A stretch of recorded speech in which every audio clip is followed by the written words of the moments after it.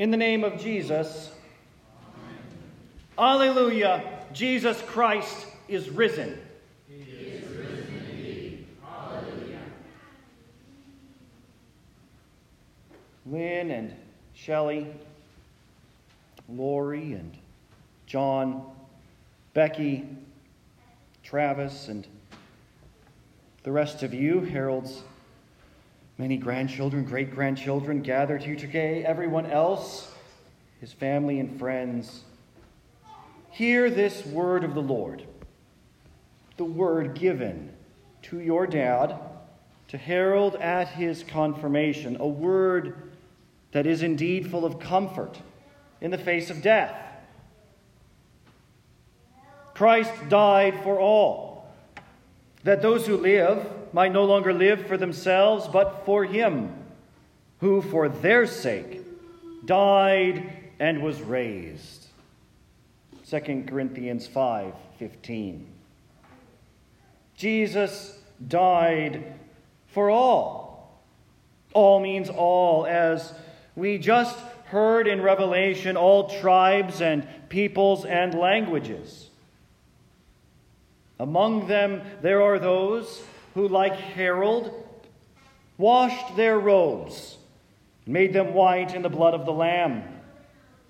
They washed them by trusting in his blood to cleanse them. Only the blood of Jesus cleanses us from all sins.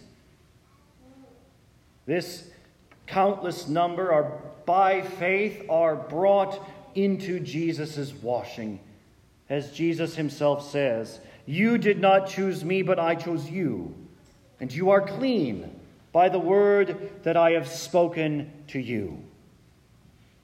Whatever does not proceed from faith is sin, as Paul says, and what proceeds from faith then is righteousness. Those who trust in Jesus, when they come out of this great tribulation that we call life, they are now standing before the throne and before the Lamb, clothed in white robes. This Lamb, this Jesus, died for all, died for his sheep. This Lamb who is their shepherd sheds his blood for them. He brings his life to them by speaking his word to them. Only his blood cleanses, only his word gives life. He gives his blood and life to all of his sheep scattered across the globe, from all tribes, peoples, and languages. Good gift. Harold thought them fun, I believe is the word he used over the many times I saw him the past few weeks. The Lord will use any of these languages to bring his sheep to himself. Whether that word is ich taufe dich instead of I baptize you, or as it was the other day flipped around, I forgive you all your sins. The word that seemed to grant him release. Instead of ich vergebe dir alle seine Sünde. Doesn't matter to Jesus. He is the one using this word to wash and cleanse and forgive and save his sheep, to bring them to himself, because he has died and is risen for them.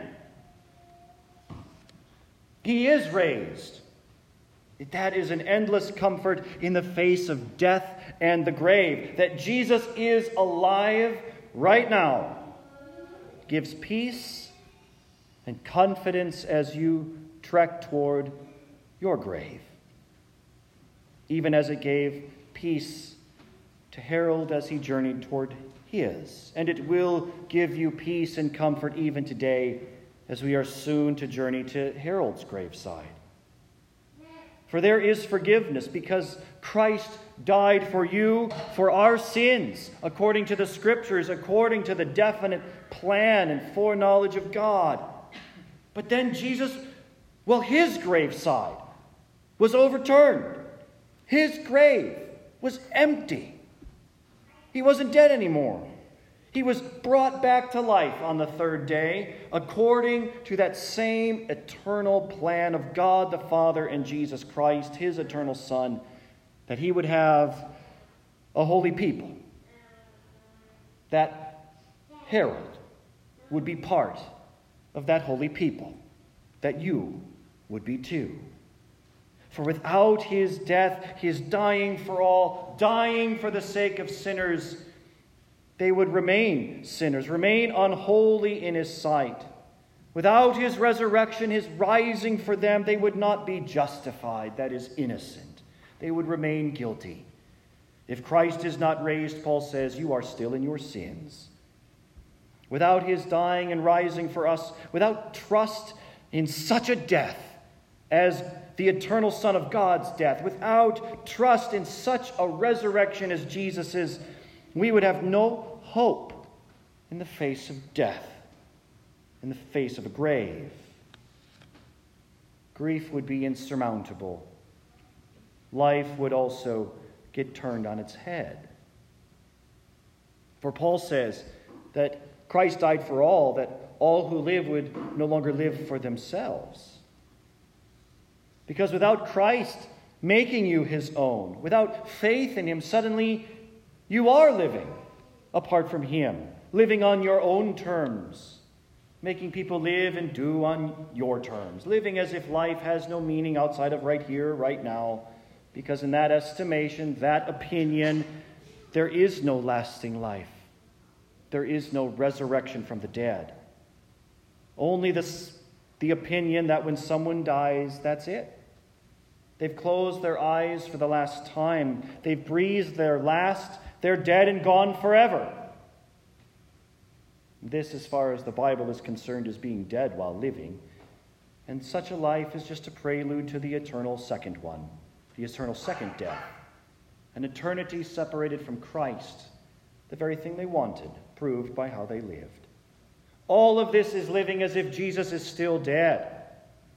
For if the dead are not raised, Paul says, not even Christ has been raised. And if Christ has not been raised, your faith is empty, and you are still in your sins. If the dead are not raised, Paul says, let us eat and drink, for tomorrow we die. But in fact, Paul says, Christ has been raised from the dead, the first fruits of those who have fallen asleep. If Christ is raised, then the dead are raised. If Christ is raised, you aren't in your sins. If Christ is raised, it means that the dead don't stay dead. It means that those who believe in Jesus don't go off into oblivion, but rather they depart to be with Christ, as Paul says, to await, at least from our perspective, the resurrection of the body and the life everlasting. You see, Christ died for all, that those who live might no longer live for themselves, but for him who for their sake died and was raised. They live for him, to him, from him, toward him. And this is how Christ overturns everything. No longer mine and yours, tit for tat, even Steven, or whatever other games we play, living for ourselves. No, Jesus ends all that, kills it in his own body, and then brings us into what is real and true, his resurrection from the dead. And all that is the hope, the faith that your dad, your grandpa, great-grandpa had. Because if you confess with your mouth that Jesus is Lord and believe in your heart that God raised him from the dead, you will be saved. And it is a hope not just for him, but for you.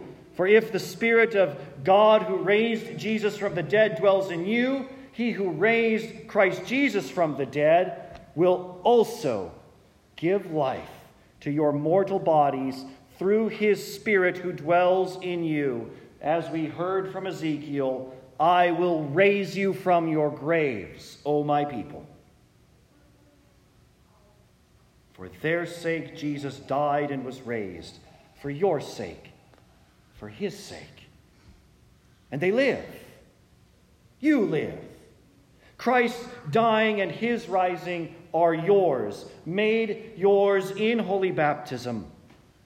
As we learn and believe from the words, the great words from the start of our service, we were buried with him by baptism into death, in order that just as Christ was raised from the dead by the glory of the Father, we too might walk in the newness of life. For if we have been united with him in a death like his, we shall certainly be united with him in a resurrection like his. The gift and promise and life and resurrection given again and again in preaching and his word, in absolution, in his holy supper. Christ died for all, that those who live might no longer live for themselves, but for him who for their sake died and was raised. He was raised unto everlasting life. Jesus isn't dead anymore. Those who die with faith in him, like Harold, depart to be with him. Those without faith depart to be without Christ. But for those in Christ, those baptized into him with faith in him alone, at the resurrection of the dead on the last day, well, Jesus will resurrect them. Bring them back to life, to live forever with him in righteousness and purity forever. And this is so because death is only Zaijian, bis später. See you later. Only in Christ Jesus. Because, alleluia, Jesus Christ is risen.